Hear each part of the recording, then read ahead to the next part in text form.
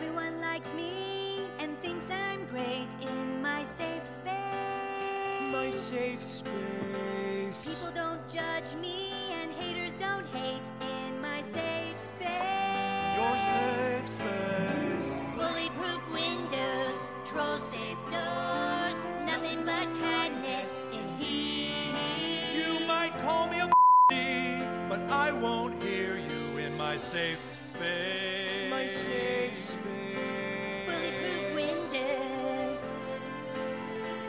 If you do not like me, you are not allowed in my safe space. My safe space. Look and you will see there's a very select crowd in your safe space. My safe space. People that support me, mixed in with more people that support me and say nice things. Rainbows all around me. There is no shame in my safe space. My safe space. Bully-proof windows.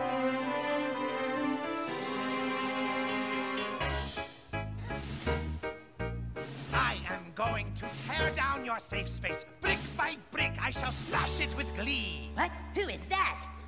You cannot stop me from getting inside. I am cold and I am hard, and my name is Reality. Oh no, not Reality. Somebody stop him. I'll take care of him, Jenny. You can't ruin our lives, Reality. Our safe space will keep you out. Dropped, we can face almost anything. But reality, we can do it out. Bully-proof windows. Troll safe doors. My safe space. That was nice. Yeah, that's great. That is absolutely great. Trey Parker and Matt Stone's South Park, their safe space where reality can't get in. That is not here. Trigger warning, I'm Andrew Klavan, and this is The Andrew Klavan Show. My favorite part of that is where they chase reality away with their sparkle outfits. You know, reality can't get in. Oh no, oh no. So, speaking of which, Shapiro's going to Mizzou, right? Ben Shapiro is going to speak at the University of Michigan where they're complaining about their safe space and all. This is great. I love this. I've got the movie poster all worked out where they're going to make the movie. You remember those posters they used to have for Japanese monster movies where it was like little guys running down the street looking over their shoulders. Godzilla, Godzilla. This is going to be like the same thing. Like all the Black Lives Matter people running, oh, Shapiro. Yeah. It's just going to be, sometimes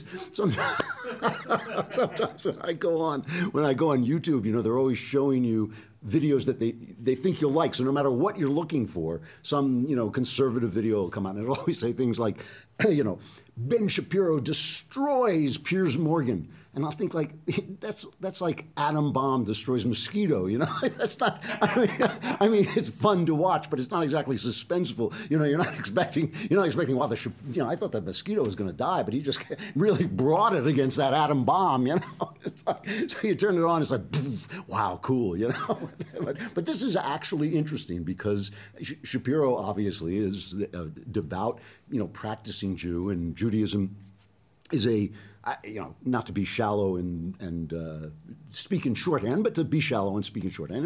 It's a rules-based, duty-based religion, and he believes in duty, and duty first, fear God and obey the commandments. That is the whole purpose of man, it says somewhere in Ecclesiastes or something.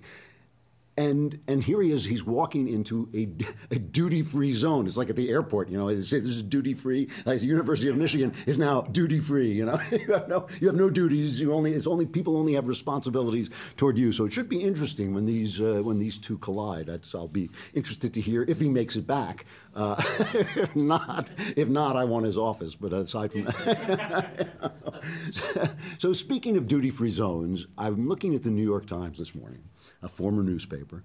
And what I do, I subscribe to the New York Times whenever I'm working.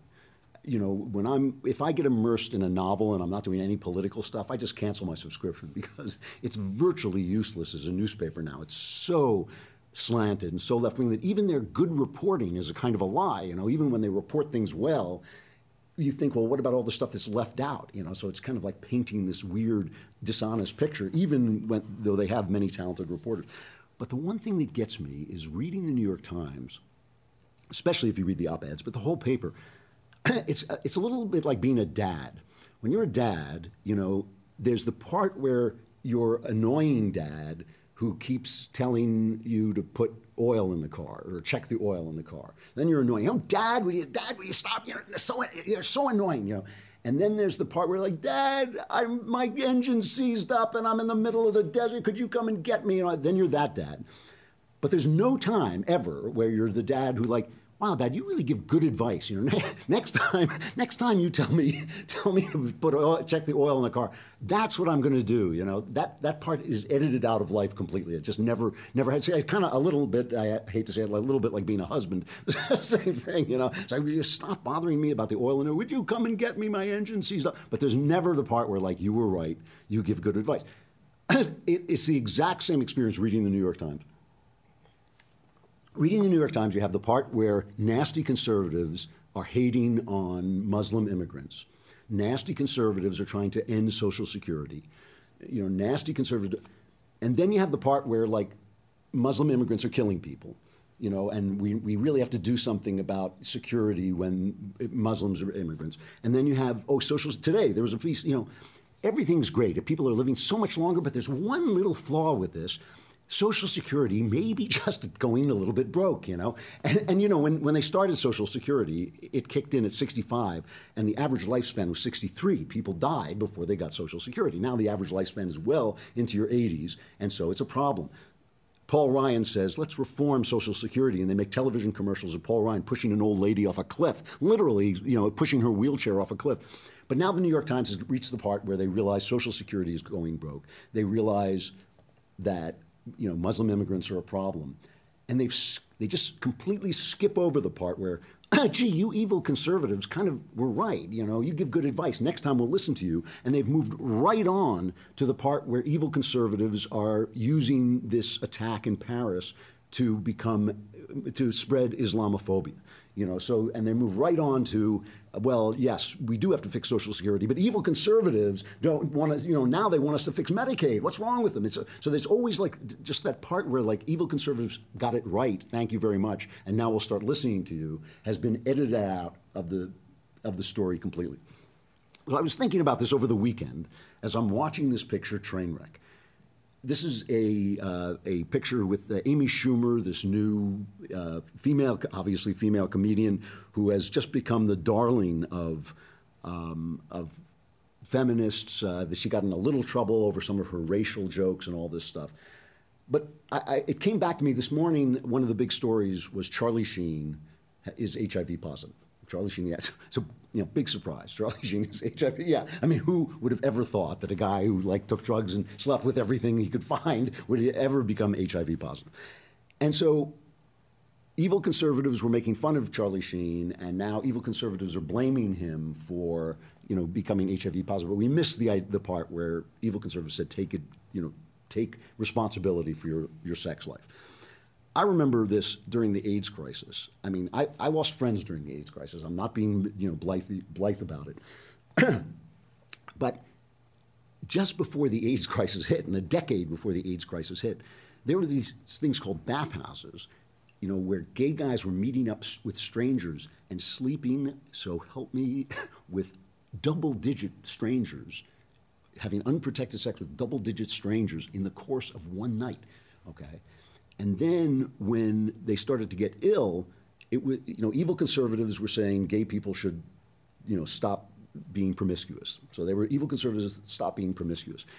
Then they all started to get ill, and it was evil conservatives were blaming the victims and being homophobic for saying that was an unhealthy. There was no point at which people said, well, wait a minute, evil conservatives were kind of right. Maybe you shouldn't sleep with double-digit strangers in the course of a single evening. That part never existed. There was a play, Angels in America. This is, for many gay people, this is a watershed play where they got respect on stage, a huge hit. This play, so help me, if you watch it's kind of the message of the play, the underlying message, blames conservatives like Roy Cohn, who was a gay conservative, closeted gay conservative, for the AIDS crisis. With which, you know, there was an activist. I'll never forget this. There was an activist, and this thing was brutal, by the way. I'm talking about the '80s. I watched like an entire industry. The theater industry was just gutted. I mean, of all of its talents, so many, you know, geniuses, really, people who were just the future of the theater, just completely erased. So I'm not being blithe about it, but I remember hearing an activist saying, "Why didn't the government close the bathhouses?"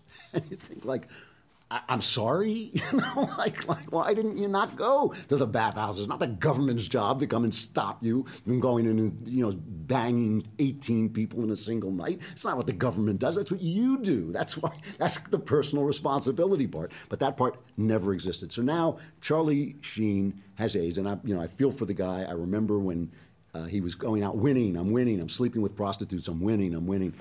I remember just feeling sorry for him, just thinking, this is a guy who's driven himself insane with drugs. And, you know, we're making fun of him and we're all laughing, and I was laughing. It was funny to watch him. But at the same time, it is a human being who's obviously going down the drain. And a little bit of reflection, you start to realize, it's very hard for us to realize that celebrities are real people. They're really just characters in our little imaginary dramas. You know, we think we care about them, but we don't really. They're like, you know, when the guy dies in a soap opera and you're going like, oh, boo-hoo, boo-hoo. But he's not real, so you don't really care about him. That's the way we actually are with celebrities. We think like, oh wow, Charlie Sheen, that's weird, you know, but we don't care. We don't even know he's real. And now he is real, and he's got this horrible illness. He's going to have to deal with this for the rest of his life. It's like there was no point at which anybody says, yeah, maybe we can draw a conclusion from this, and maybe the next time some pencil-necked Baptist preacher is in our face shouting about, you know, sexual immorality, maybe you have to listen to the guy and think, well, he's not all wrong. There's something about it. So anyway, to get back to this picture, Trainwreck, I'm thinking about all this as I'm watching Trainwreck. Trainwreck is, what's the name? Judd Apatow is the director. And Judd Apatow has been hunted by liberals and like the New York Times. He's been accused of being a conservative. And he keeps saying, no, I'm not a conservative. But he keeps making these sex comedies that are, how can I put it? If you don't like foul-mouthed language, they are so foul-mouthed, it's like you can't believe the language. Very, very specific jokes about very, very specific sexual functions. But the messages of these things, these are the most conservative movies being made. And I'm not the first person to say this. And this picture came out in the summer. I'm just getting the screener. And I don't even think, has it come out on DVD? I'm not even sure whether it's come out on DVD. Yeah, it hasn't come out yet on DVD. You have to look at this to believe it. First, it opens up with this opening scene. What's the name of it? Just so I know the name of this comedian. Colin Quinn. Very funny guy from Saturday Night Live. Colin Quinn plays the dad of these two girls. And the first scene in the movie is he comes out to these two little girls and explains to them why he's getting divorced. It's actually the best scene in the movie. So do we have this clip? Okay, so let's take a look at this scene where Colin Quinn, he's the dad of these two little girls, comes out and explains to them why he's getting divorced. I don't know what your mother told you, but let me explain it from my side in terms you can understand. You got your doll, right? You got your doll there. Yeah. You love your doll? Yeah. Yes. But what if I told you that was the only doll you were allowed to play with the rest of your life? How would you feel? Sad. You'd feel sad. Of course. There's other dolls you like, and they're making new dolls every year. You want a stewardess doll? Yeah. What about a slightly overweight cocktail waitress doll? Yeah. What about a doll who happens to be best friends with your main doll? Yeah. It could happen, right? Yeah. What about a doll you only play with one day and never see again? Yeah. So that's why me and Mom are getting divorced. I mean, it's a great scene. It's a brilliant piece of writing. And it's telling you the truth. I mean, the thing that's so touching about the movie is the dad character is a genuine bad guy. He cheats on his wife, and he's abusive, and not a kind word comes out of his mouth. But Amy Schumer, his daughter, loves him. It's her dad, and he's kind of lovable. He's got this kind. He's so bad, he's so wicked that he has this kind of lovable wickedness to him, and she loves him. And this is really psychologically sound. Rather than admit, at the end of the scene, he says to these two girls, repeat after me, monogamy doesn't work. Monogamy doesn't work. Repeat after me. And so she, rather than admit that her dad is wrong and kind of a bastard, really, rather than admit that to herself, she lives out his creed. And so when we meet her, she is going out every night and drinking herself sick and smoking dope and sleeping with absolute idiots, sleeping with strangers, one-night stands, and very selfish, kind of tossing them out. The whole thing is never to get connected with anybody. And then, of course, it's a rom-com, so I can say there'll be no spoilers, and I'll try not to spoil anything, but it's a rom-com, you know how it ends. So very early on, she meets Bill Hader, who plays a sports doctor, and he's kind of a cool, nerdy guy. He hasn't had a girl in 6 years or something. He hasn't been to bed with a girl in 6 years. And he falls for her, and she starts to like it. And so she's now going out with one guy, and it's working out for her. And she has this sister who is, as far as I was concerned, kind of the revelation of the movie. Her name is Brie Larson. The actress is Brie Larson. She was just absolutely charming. But she plays the sister who gets it right. She realizes that the dad is a creep, and she alienates herself from the dad, which causes her sorrow, but it also means that she can live a stalwart life. And she gets pregnant by her husband. She has an adopted son and a husband. She gets pregnant, and she has a baby shower, and Amy Schumer and her new boyfriend show up at the baby shower, and of course all the women start going, well, when are you going to have kids? And the guy says, yeah, I would like that. And Amy Schumer panics. So here's a scene where Amy Schumer and her sister is trying to calm her down. Because don't panic. People do have children, and it's okay. Okay. Just breathe. It's fine. He wants to have kids. Amy? Like right now. People talk about that. Not really. It's fine. I don't know anyone that talks about that. He's great. It's normal. I think Aaron's great. I really like him. Can you tell the members of Heaven's Gate in there to relax? No, he's too nice. He's not too nice. Yes, he is. He's too nice for me. You know it. No, no. He's the perfect amount of nice that you deserve. Yeah, but you know what? There's deal breakers across the board with him. Like, the sex is good. It's, like, really good.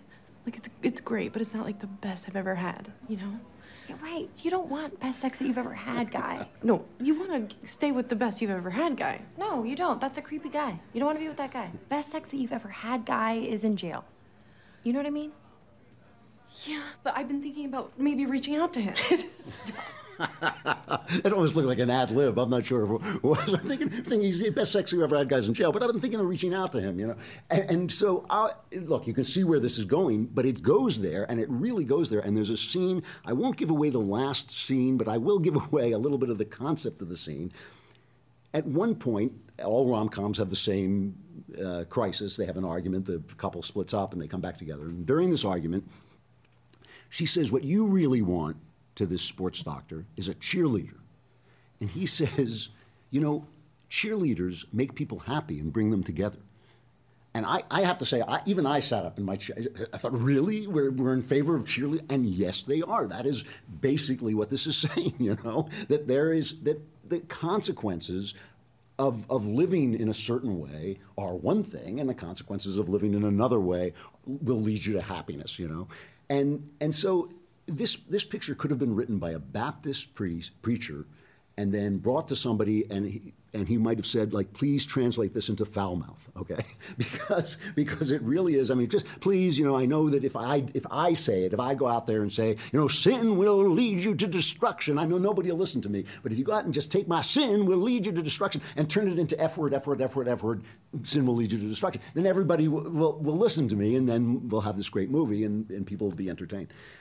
This movie's not alone, obviously. This is a big, big strain in these sex comedies where they have to deal with the consequences of having sex. There was one, I don't know, about 8 years ago, Juno, that was a huge hit. I think the screenplay was by a woman named Diablo Cody, whose her street cred came from the fact that she had been a stripper.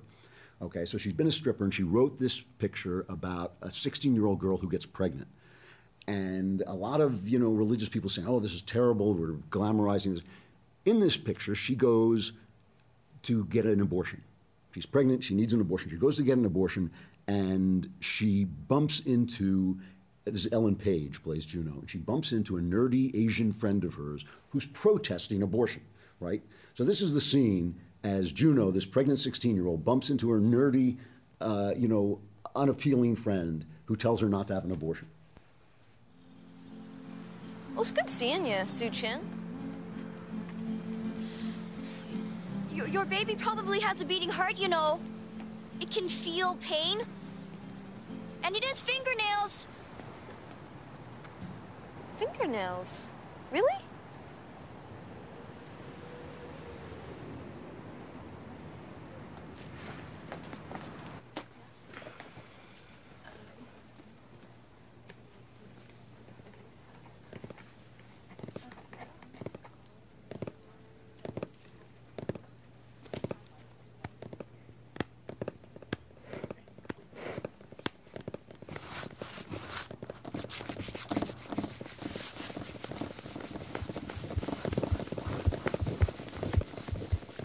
That if you're not watching but just listening, those tapping that you're people, she's sitting in the abortion waiting room and she starts to hear people drumming their fingernails and filing their fingernails and scratching themselves with their fingernails.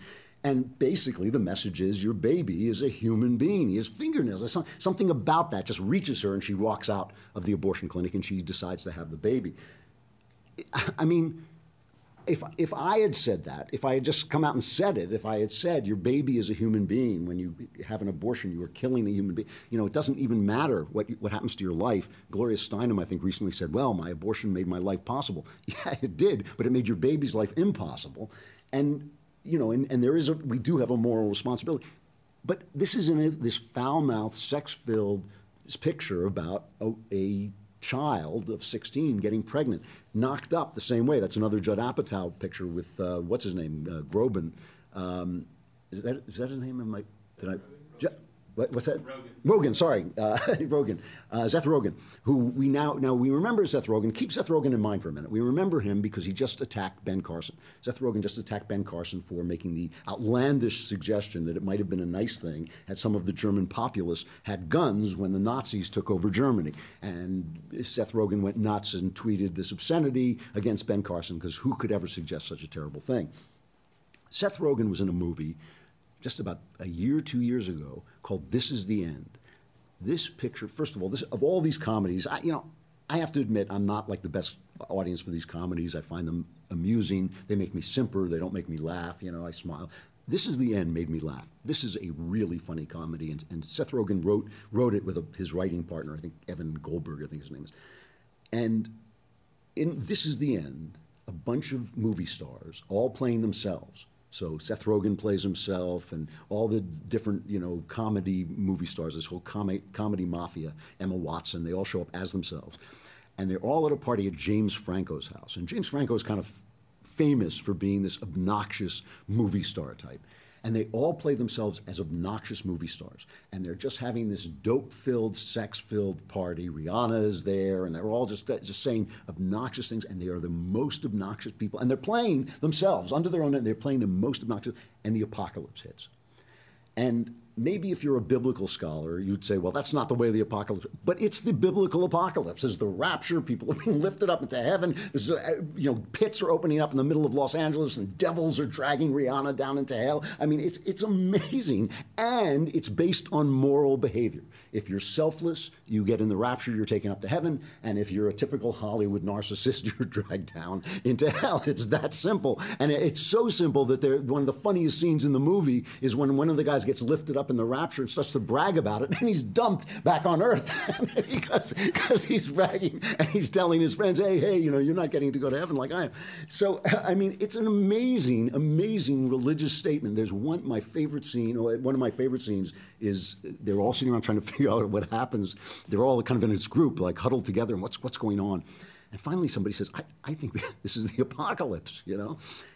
And Rogen says, well, that would mean there's a God. Who saw that coming? And the guy next to him says, 95% of the people on Earth. You know, and the point is, this insular Hollywood narcissistic community is the only place where they don't know this is coming, you know? And how could you possibly, who else could sell that message to kids but Seth Rogen, who's like a avowed dope smoker and this, you know, foul-mouthed guy. And it's amazing. These guys are doing the work for us, but there is no point, there is never a point where Seth Rogen turns to the pencil-necked Baptist preacher and says, you know, pencil-necked Baptist preacher, you have a funny Southern accent and you say these things in these very harsh voice, but you're actually telling the truth, you know? And this is a point that has been made most recently by Charles Murray, the sociologist. Charles Murray wrote a book with somebody else, another sociologist, called The Bell Curve. And in The Bell Curve, he was just looking at IQ tests, and he realized that black people's, Americans' IQs were continually lower than white Americans' IQs. And he was speculating why this might be, no matter what the background was, no matter where they were going, what, middle class, lower class, it was always the same. And at one point, he says, in the mildest possible way, it's possible that some of this is genetic. It's possible. Well, of course, he was crucified. He was just absolutely run from pillar to post, hounded out of polite society. And so he learned his lesson. And he decided what he was going to do is write a book about white people. And he wrote a book called Coming Apart, which I've read, and it's a really interesting book. And in it, he starts to notice that from the 60s on, the way that white people in the upper classes, or the upper middle classes, have behaved, has separated from the way that poor white people behave.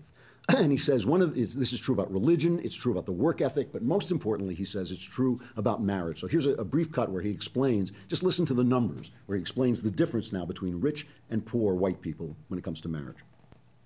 1960, you had about 94% of white in the upper middle class who were married compared to about 84% of whites in the working class. 2010, that was 84% in the upper middle class. Marriage has been quite stable now for about 20 years. Divorce has been down. It's still the norm.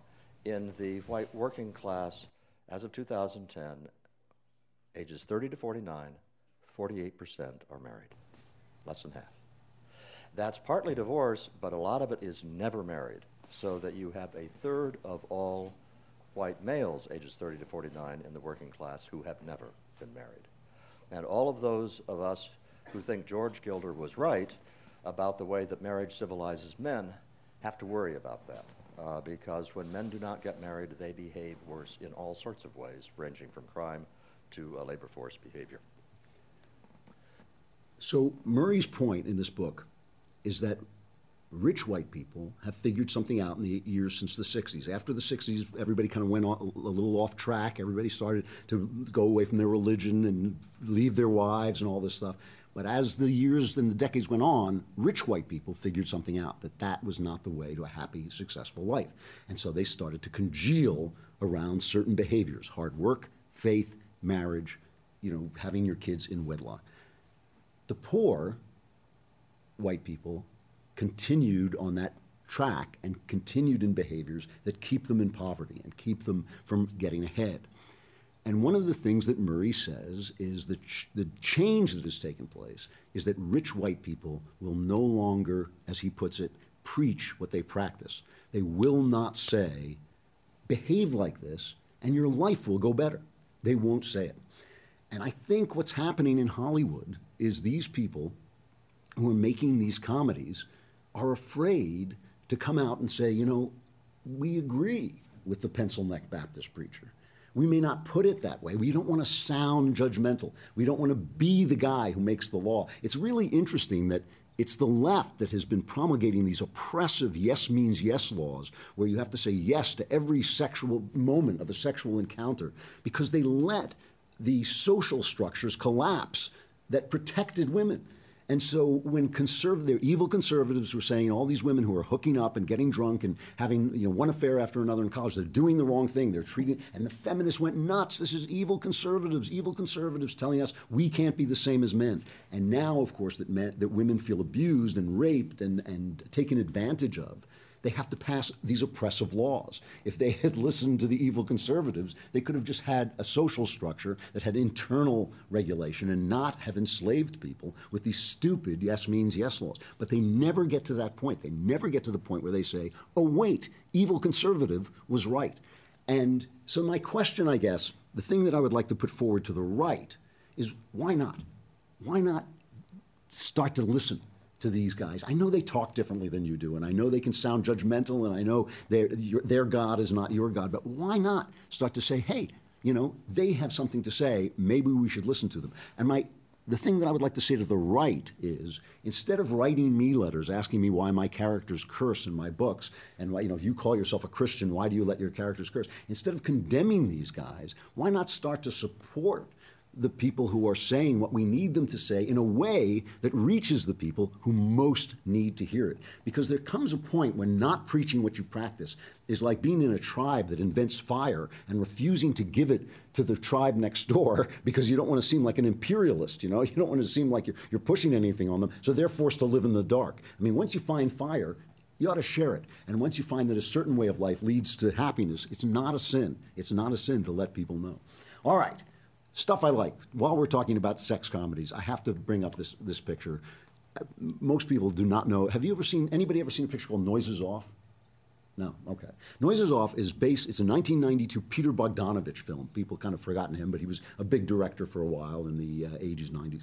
And it's got Michael Caine and Carol Burnett and this kind of cast of minor stars. It's based on a hilarious play written in 1982 by Michael Frayn, an excellent both serious and comic British playwright, and it's a farce.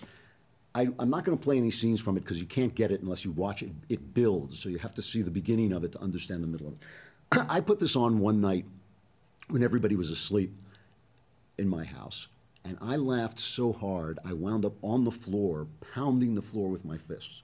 The next evening, the very next evening, I said to my family, "You've got to watch this movie," and I watched it again. My daughter loves this picture so much that it has become her test of whether people have a sense of humor, is after she gets to know you and she thinks you might be worth liking, she will show you Noises Off to see if you can appreciate it. It's a really, really funny movie. It's flawed. It's not as perfect. The play is perfect. It's not as perfect as the play, and it's got its flaws, but it's worth watching. Noises Off with Michael Caine. Definitely take a look at it. And if anybody does take a look at it and gets to see it who hasn't seen it before, let me know what you think. I'd be really interested to hear. That's it today. This is the Andrew Klavan Show. I'm Andrew Klavan. Thanks for listening. I will see you again tomorrow.